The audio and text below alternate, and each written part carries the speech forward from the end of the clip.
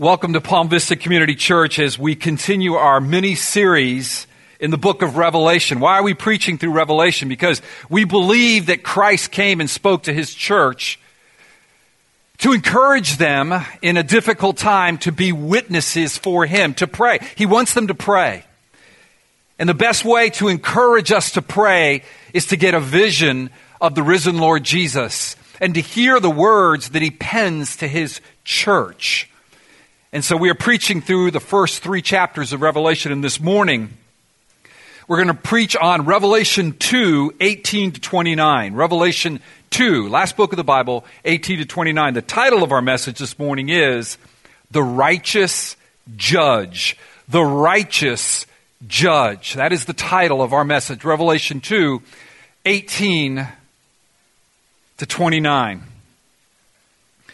And so this next slide shows you a lampstand. This is a first century lampstand. And I was trying to find a picture of one, but this represents what these 7 lampstands. Remember in Revelation 1, it says that Jesus is standing in the midst of these 7 lampstands. And they are tall lampstands. And typically what they would do is they would have this container at the top that is filled with oil. And there'd be a wick that is there that has to be maintained, and it would be burning, and it would be giving light. There's no electricity in the first century. So this is how light was given to a structure, even to a city. And the churches are likened to lampstands.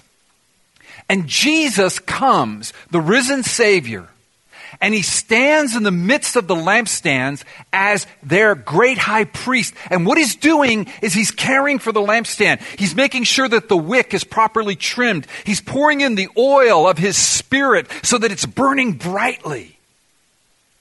And he's speaking to them. But he's not just speaking to them. He's speaking to us. We're that lampstand in our community today, providing light in a darkened world. And Jesus comes with his word of encouragement. But that encouragement takes 2 phases in most of these letters, and all but 2 of them, he comes to both commend and he comes to correct.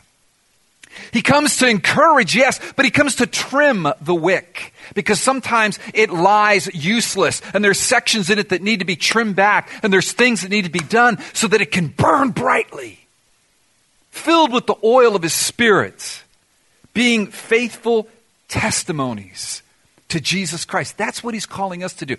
Church, we're that lampstand in South Florida. There are many lampstands, many churches that are preaching the gospel, and we come together and provide the light of the glory of God revealed in Christ. And he wants us to burn brightly, Palm Vista. He loves us, and he brings a word of encouragement to us.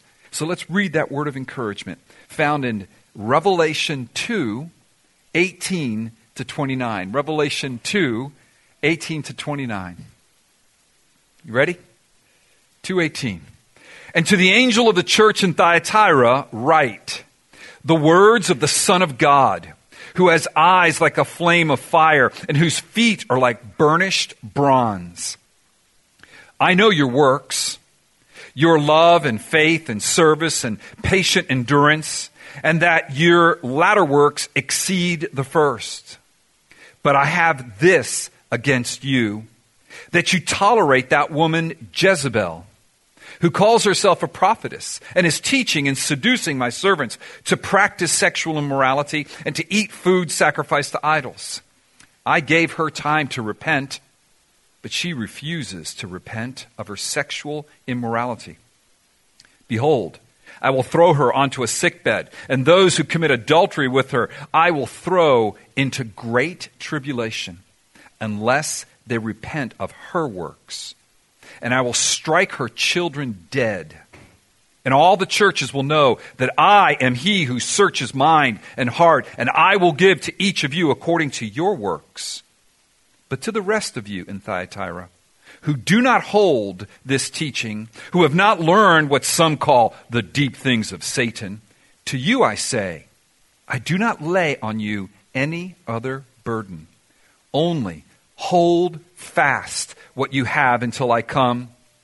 The one who conquers and who keeps my works until the end. To him I will give authority over the nations, and he will rule them with a rod of iron, as when earthen pots are broken in pieces, even as I myself have received authority from my Father.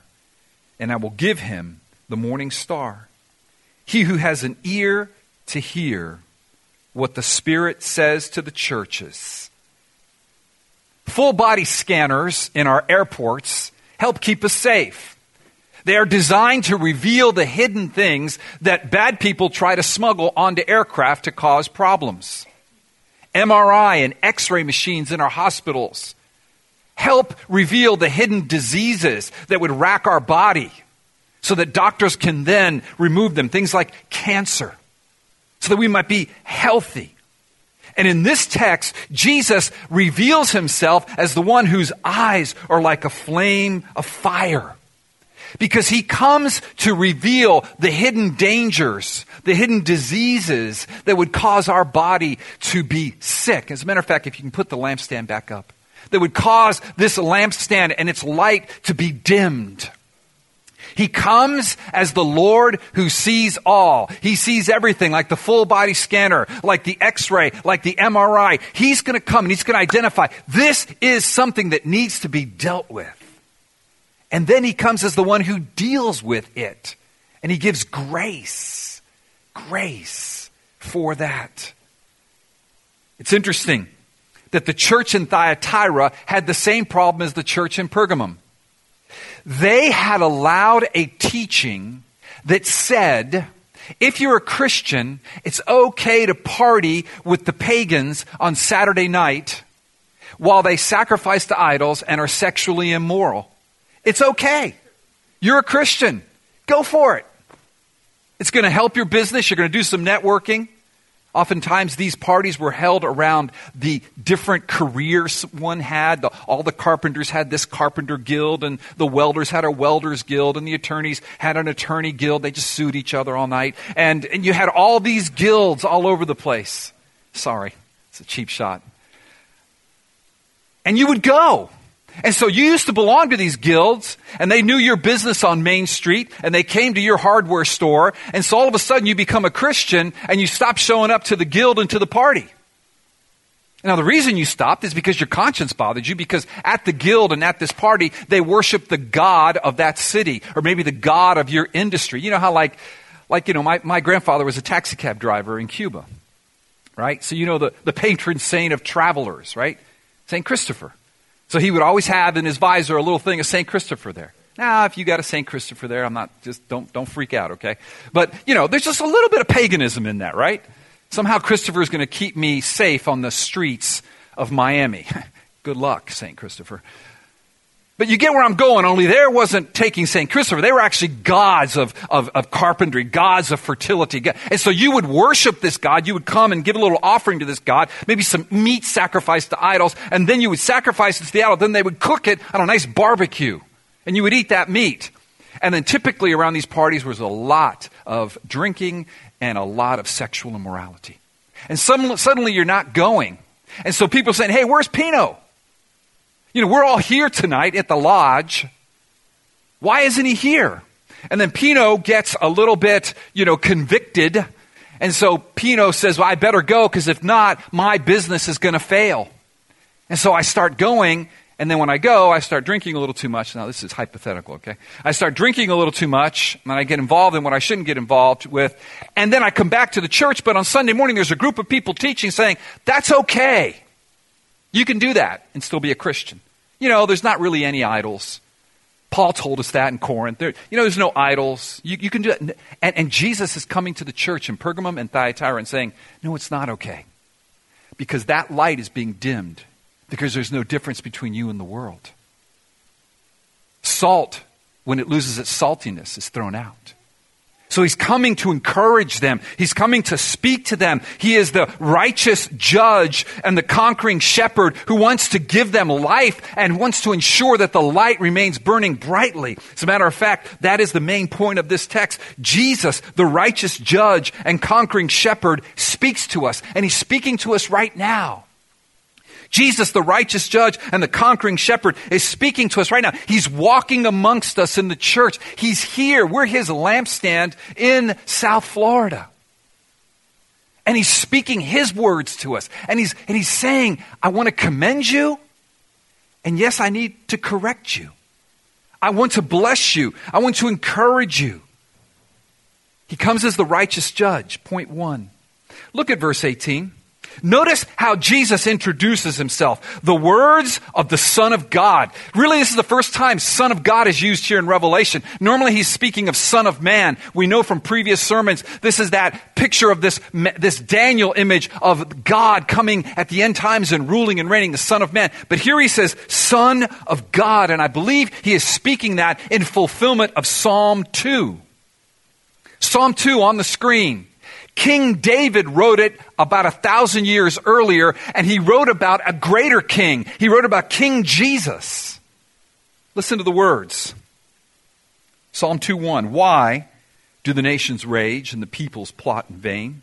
The kings of the earth set themselves, and the rulers take counsel together against the Lord and against his anointed, saying, let us burst their bonds apart and cast away their cords from us. He who sits in the heavens laughs. The Lord holds them in derision. Then he will speak to them in his wrath and terrify them in his fury, saying, as for me, I have set my king, Jesus, on Zion, my holy hill. Jesus is the king, and he comes to walk amongst his lampstands, and he says, I am enthroned as the king of all the earth. They may even have been referring to Psalm 2. Maybe that psalm was read in the church in response to this revelation of Jesus Christ, and it was so comforting to the church in Thyatira. Because the present king, Caesar, demanded to be worshipped as God, and he was beginning to persecute them. And so Jesus reveals to them and to us, who sometimes can feel the pressure of the governments around us that want to stop us and say that they are against us. And he's saying, I'm the king. Find comfort in me. I'm the righteous judge. Look at verse 18b. The words of the Son of God, who has eyes like a flame of fire. This is speaking of Jesus as the righteous judge. Whenever that phrase is used in Scripture, it's speaking of the judge. He sees all. He judges all, to include Caesar, who is judging you right now in his courts and putting you in prison and even killing some of you. Jesus is the righteous judge over him. But he's also the righteous judge over us. Those eyes like a flame of fire are the full body scan. They're the MRI. They're the X-ray. Jesus sees right into us. And he's saying, I know what ails you. I know what you need to be whole. I know the disease that is racking your body. I know all that. Now, some of you may say, oh my, just last night, I was dancing around the idol, drunk, metaphorically speaking. I mean, he sees right into me. He's the righteous judge. But here's the good news, dear Christian. His throne is no longer a throne of judgment against you. His throne is a throne of mercy, because the righteous judge that sees you, he knows exactly where you are. There's nothing hidden. He sees right through your masks. He sees right through the face you put on Sunday morning, but take off when you get in the car. He sees right through your motives. This is the one who died for you.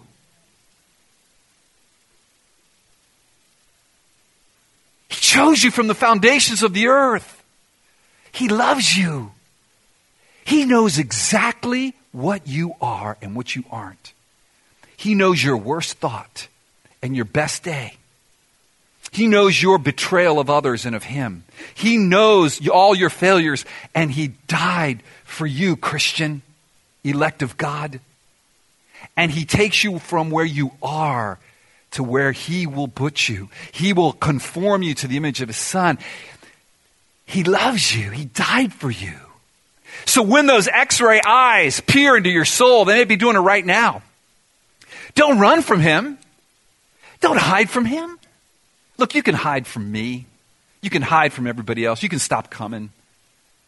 You can hide from everybody. But you can't hide from the one whose eyes are like a flaming fire. It's like your little kids when they play hide and seek and they go, you can't see me now, Mommy. And we laugh. But don't we do that to God? Don't. He loves you. Yes, he's going to speak to you. Yes, he's going to change you. But he loves you. And that's what he's saying to the church in Thyatira. He sees their fears. He sees their hopes. He sees their dreams. He sees their desires. He sees their rage. He sees their depression. He sees their failures. He sees their beauty. He sees their ugliness. And he says, I love you, and I'm going to care for you, and I'm going to make you shine brightly like this lampstand because you're my people. I just want to speak to some of you right now. When Jesus says he's judging Jezebel, he is not speaking to the Christian who finds himself or herself sinning and wants to change and weeps over it. If that's you, this isn't a condemning word for you. He will help you change. He's speaking to the teachers who are falsely saying it's okay to do that. And there is that teaching that's in the atmosphere that we breathe and the water that we swim around in America today. There is a licentious teaching that is wrong, that says it's okay, that says don't judge me. And he says, and it's in the church. And Jesus is going to come against those teachers, but he's not here to condemn you who struggle with it. He's here to bless you. You may be weary. Listen, recently, this last week, I had a call with a gentleman who is helping us as a team kind of take a look at our team dynamics and our strengths and our weaknesses individually and help us to mold together and complement each other's strengths and weaknesses so that we might serve you and ultimately shine brightly as a lampstand in Miami Lakes. And he took us through an exercise that we did of self-examination and some tests that we took. And I came up with some real weaknesses in my life, some things that I want to change. Like I'm hypersensitive to criticism. I mean, I kind of knew that. Whew. And it's not good. Because a leader needs to withstand criticism. That's part of what we do. We lead and people are going to criticize, and some of it is good, some of it is not. Some of it comes with a great attitude, some of it comes with a horrible attitude. A lot of it's right on. So I want to change to serve you better. And I was looking at these 3 things that I listed that I know I need to change. And at one point in the phone call, he heard me sigh. And he said, Al, go back to the cross. It's time to move on. You can repent. You can have sorrow, but no shame here. Do you have the grace to calmly look at them and say, what one thing can I do to change in each area? And trust him. So if you're here this morning and there's a sin in your life and there's something that I hear you sigh like, oh, don't condemn me, Al. I know I'm dancing around that, idol, half naked, drunk, metaphorically speaking. I just don't have the energy anymore. I'll never change. Jesus is so gentle, it says he will not extinguish even a wick that is flickering. It says that in Isaiah. He's here to encourage you. Yes, it'll take courage to face it and change. But he is here to give you the grace to do just that. Why? For his glory, so that those lampstands can burn brightly, both individually, but then together, and are good. So that's what Jesus is speaking to the church in Thyatira. And he's saying to that church, not only do I have eyes like a flame of fire, but look at verse 18c. I have feet like burnished bronze, refined in the furnace. Do you see that? Back to 18c. Eyes like a flame of fire, and whose feet are like burnished bronze. Feet like burnished bronze indicate a conqueror. Comes with these bronze boots, and he steps on his enemies. It also speaks of Christ's holiness. And what he's saying to the church is, the very Caesar who's stepping on you, I will step on. Trust me. That's what he's speaking. Trust me. I will deliver you, dear Christian. I will deliver you, faithful saint of God. And then verse 19, a curious phrase. He uses the word here, works. He uses it 3 times in this text. But he uses it here in verse 19. I know your works. He uses it again in verse 26. The one who conquers and who keeps my works. This word works here references not good things you do. It can mean that, but it's not what he's talking about here. Here, the word works means the gospel. What he's saying is, I see you, I commend you, Thyatira. You have held onto, you have done the good work of holding to the gospel, declaring the gospel, and demonstrating the gospel. This word works is the gospel, the work of believing in that sense, if you want to think of it that way. It's not the works that we do to try to gain God's favor, or even good works we do to other people. It can include that later on, but here, it's the gospel. Your works are preaching the gospel, standing with the gospel, standing up and saying, Jesus is Lord, and only Jesus is Lord, and he died for our sins. That's what he's talking about. And he's commending them for that. And he's using that in contrast with the bad works of Jezebel and her crowd. Verse 22. Her works. Do you see that there at the end of verse 22? Unless they repent of her works. So you've got this contrast. The works, and it's the gospel. It's Jesus Christ, his life, death, resurrection, and ascension. Dear unbeliever, this is the key of this entire message and this entire church service is Christ. And the works of Jezebel, who isn't manifesting, isn't speaking of what Christ has done, but is allowing people to compromise. And he's saying, I commend you because you have stayed faithful. Your latter works exceed your first works, your work of faithful witness to Christ and the gospel. And I think of you, Palm Vista. And I just want you to hear this. I commend you for your works. I'm not talking about the work of helping the hurricane victims. That's all good stuff. But thank you, Palm Vista, for keeping the gospel central. Thank you, Palm Vista, for sharing the gospel amongst your family and friends. Thank you, Palm Vista, for saying Jesus is Lord. His word is true. Jesus is my Savior.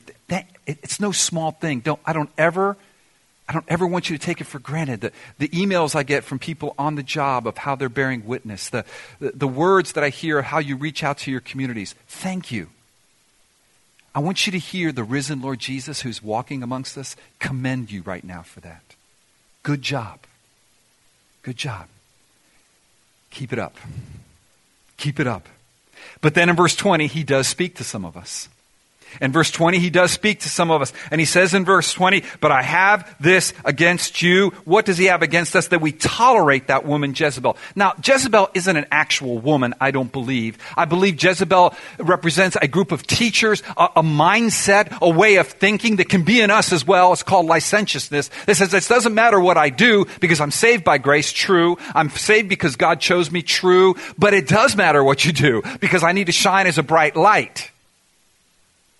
You see, Jezebel in the Old Testament was the wife of Ahab, who was a king of Israel around 874 BC. And Jezebel was telling Ahab, listen, it's okay. I know you're the king of Israel, and I know this all monotheistic thing, but you know what? Let's just throw up a couple of idols and a couple of altars to Baal over here, and let's just have some sexual immorality with the Asherah, the fertility goddesses over here, and let's keep everybody happy, right? You know, in this political world. Let's cover our bases. It's kind of fun, too. That's Jezebel, 874 BC. That's what I believe Jesus is referring to here. Do not lose the light that I've given you. Do not let it grow dim. Salt, when it loses saltiness, is to be thrown out. Jesus said that earlier in the Gospels in Luke 14. He's saying, you are my people. You are distinct from these people. And so I don't want you going to those parties anymore. I know it's going to affect your business. You may even receive persecution. They may even come for you sometime down in the future because they know you're a Christian now. But listen, you're mine. I conquer. I will keep you. You hold fast. You hold fast. Now here's the question. Where do we celebrate the very things that God hates? Because that's what they were doing. That's what Jezebel was doing with Baal and the fertility goddesses and the sexual immorality. And that's what they were doing here. We see that clearly in the text. She's teaching you to be sexually immoral, and she's teaching you to eat food sacrificed to idols. It's these pagan parties. But where do we do that in our hearts? Where do we buy into our culture's idols? Where do we erect idols in our heart that we put somebody or something or some success or some financial gain or whatever it is above God and dance around the pole there in our hearts? Jesus comes gently and says, let me deal with that. I see it anyways. Let me deal with it. Let me give you grace. Let me give you life. Because listen, as you receive this word and as you repent, and in verse 23 it says again that he is the one that searches the heart. You see that? I am he who searches mind and heart. I will give to each of you according to your works. God is saying, listen, hang on to the gospel. That's the work. It's faith. It's not trying to earn your righteousness. And I will deliver you from that. I will change you. I will make your light burn brighter as you repent and you believe. Because point 2, Jesus is our conquering shepherd. Jesus is our conquering shepherd. He is the one who rules over the nations. Look at verse 24. I believe this is what he's referencing here. But to the rest of you in Thyatira who do not hold this teaching, who have not learned what some call, and now I think he's being a little ironic here, the deep things of Satan, to you I say, do not lay on any of you any other burden, only, verse 28, hold fast what you have until I come. Hold fast what you have until I come. What do they have there in verse 26? They have what they've been given, the gospel. Hold fast to the gospel until I come. And if you do, when you do, I will give you authority. The one who conquers, verse 26, and who keeps my works, that's the gospel, works their gospel. The one who conquers and keeps my works until the end, to him I will give authority over the nations. What?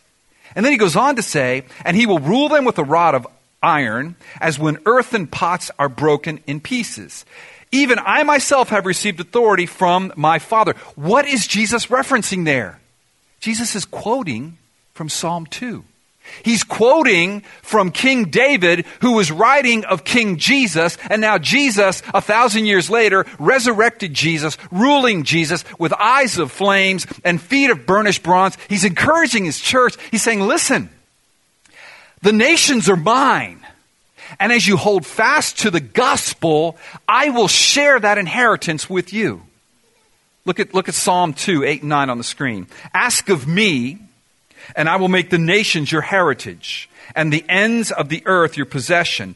You shall break them with a rod of iron, and dash them in pieces like a potter's vessel. Now here's what's ironic about that. The conquering that he is talking about in verse 26 is simply staying faithful to the gospel and not giving in on that. It's holding fast that which the Lord has given us. But the way he conquered was how? Through his death on the cross. See, Jesus is saying, I'm the conquering shepherd. I will shepherd you. The way I conquered was to die in weakness, naked, broken on the cross. I conquered sin. I conquered death and the resurrection. Yes, when I come back, it will no longer be on a cross, but as a conquering king. But you're going to conquer the same way. The way you conquer is that you will suffer for the gospel, but I have for you a promise of eternal glory and reigning underneath my authority. He says he's going to give us the authority that the Father gave him. That is mind-blowing. That is a light that will never go out. Don't mortgage the eternal light of the conquering Lord of glory with the eyes of flame for some dim little luminescent bulb of this world's party next Saturday night. We do it all the time. Don't, because I love you, is what Jesus is saying. See the glory that I promise you. Celebrate in the victory I've won. I was watching football yesterday. I know that's shocking. Rarely do I do that on Saturdays. I just happened to fall upon the Gator game. I don't know how that happened. And I just thought about 2 weeks ago in football, right? A touchdown, 6 points, it won the game for us. It was the last play of the game. Time ran out. 63-yard bomb. Guy ran underneath it, caught it, beat Tennessee. And I was watching the reaction in the stadium. It was one of those, like someone's taking the video with his little cell phone, it's a kid. And you see, there's a play, and there it goes. And he goes, no, there's a play. Oh, no, it's not going to. Yeah! And, throws the phone up in the air, and it's tumbling, and people are screaming. And you know what I thought? Everybody in that stadium celebrated that as if they're the ones that caught the touchdown. But they didn't. But they participated in the glory of the victory. That's what Jesus is saying. You can't score the touchdown. Your team is down by 1,000,000 points. But Jesus scored the winning touchdown. Jesus has the feet of bronze. Jesus has the eyes of flame. And he lets us not just celebrate in the stands, but we come down on the field. We get the victory. We get the championship ring. We get the crown, whatever you want to say. We get the glory forever and ever and ever that he won, that we didn't win. And he's saying, don't mortgage that for some temporary, like little ring you get in one of those gum dispensers, You can get a Super Bowl ring with 45,000 diamonds in it, or for 25 cents, get one of these little rings that come in those little plastic cones, and a gum. And that's what we do. We're standing in front of there. Oh, that's a nice ring. Oh, that feels good. Oh, that's really cool. Hey, they like me in this guild, because I worship the same God they do. And she's over here with this diamond-studded Super Bowl ring. And he's going like, see what I have. It's far better. He does that not to condemn you, Christian, but to encourage you. He loves you. He saw this all the way from the beginning. He knew you before you were born. He chose you from the foundations of the earth. He knew exactly what you would do, what you wouldn't do. He knew where you would fail and would not fail. And he died for you. He died for you when you were his enemies. How much more will he bless you and change you now that you are his friends, if you are in Christ? And if you're not in Christ, please bow your knee to Jesus. Come and kiss the Savior is what it says in Psalm 2. Come and say, you are Lord. I'm so sorry, Lord. Forgive me. And if he's giving you that grace right now by his Spirit, then you respond to it. Don't worry about us. You just do it. We'll be okay if you cry out to God right now. Trust me. It's between you and God. Or you can do it in a moment when we pray and sing. But let us respond, believer.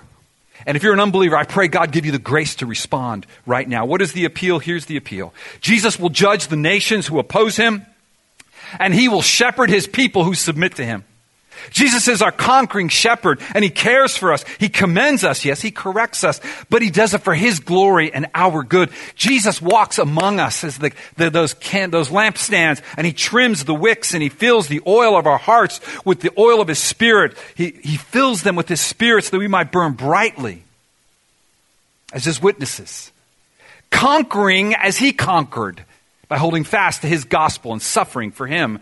And one day we will be glorified with him. Listen, this text ends with this. He who has an ear, let him hear what the Spirit says to the churches. Do you hear what the Spirit is saying to you this morning? I pray you would. That it would encourage you. That the one with eyes of flames and feet of burnished bronze is for you. He will bless you. He will encourage you. He will cause the light to shine brightly. Whatever it is the Lord might be revealing in your heart right now. I don't know what it is. Could be sexual immorality. Could be maybe just cheating and things. Business practices that aren't above board and you know it. It could be gossip. It could be slander. It could be just participating in things around the water cooler. Maybe it's not a pagan party on Saturday night. Maybe it's a pagan gathering at 10 a.m. tomorrow morning. Maybe it's listening to that joke you shouldn't listen to and laughing at it. I don't know. That's the beauty of it. God knows you. I don't know you. And he will give you the grace to stand out and shine brightly in a dark world. Not self-righteously, but with the oil of his Spirit. For his glory. And for our good. Let us pray. Worship team, would you please join me? Father, I pray that as we sing this song, Name Above All Names, we would be your lampstand in South Florida together as a church. That we would reveal the one who died for his people and rose again from the grave to defeat death, sin, Satan. Who one day would walk upon this earth with the burnished bronze feet and cause every enemy to bow down at his feet. On earth and under the earth. Thank you that you've chosen us, that we are your people. May we shine the light of your gospel and maintain it faithfully, Lord Jesus. For you are truly the light of the world. You've overcome the darkness. You've given us the grace. Lord Jesus, your name is above every name. And we stand now and declare that together in this song. Oh Lord, receive our worship. We sing it with our whole hearts. May we live it with our whole lives. In Jesus' name, amen. Let us stand together and sing Name Above All Names.